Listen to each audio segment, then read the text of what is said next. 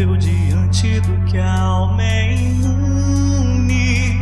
Tão distante, tudo ficou com o que aconteceu. Diante do que essa vida não pune, tudo se torna desprezível.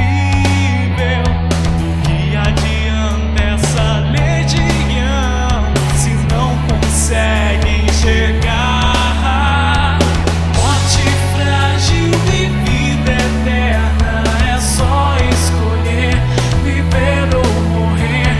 Enquanto o corpo adoece e chora, o espírito vai além.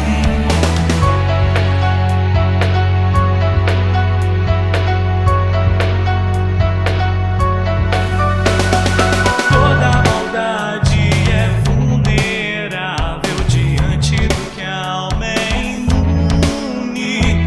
Tão distante, tudo ficou com o que aconteceu.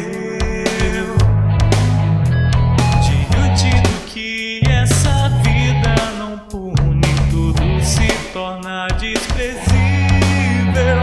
Pra que ser cético e fingir assim, se não consegue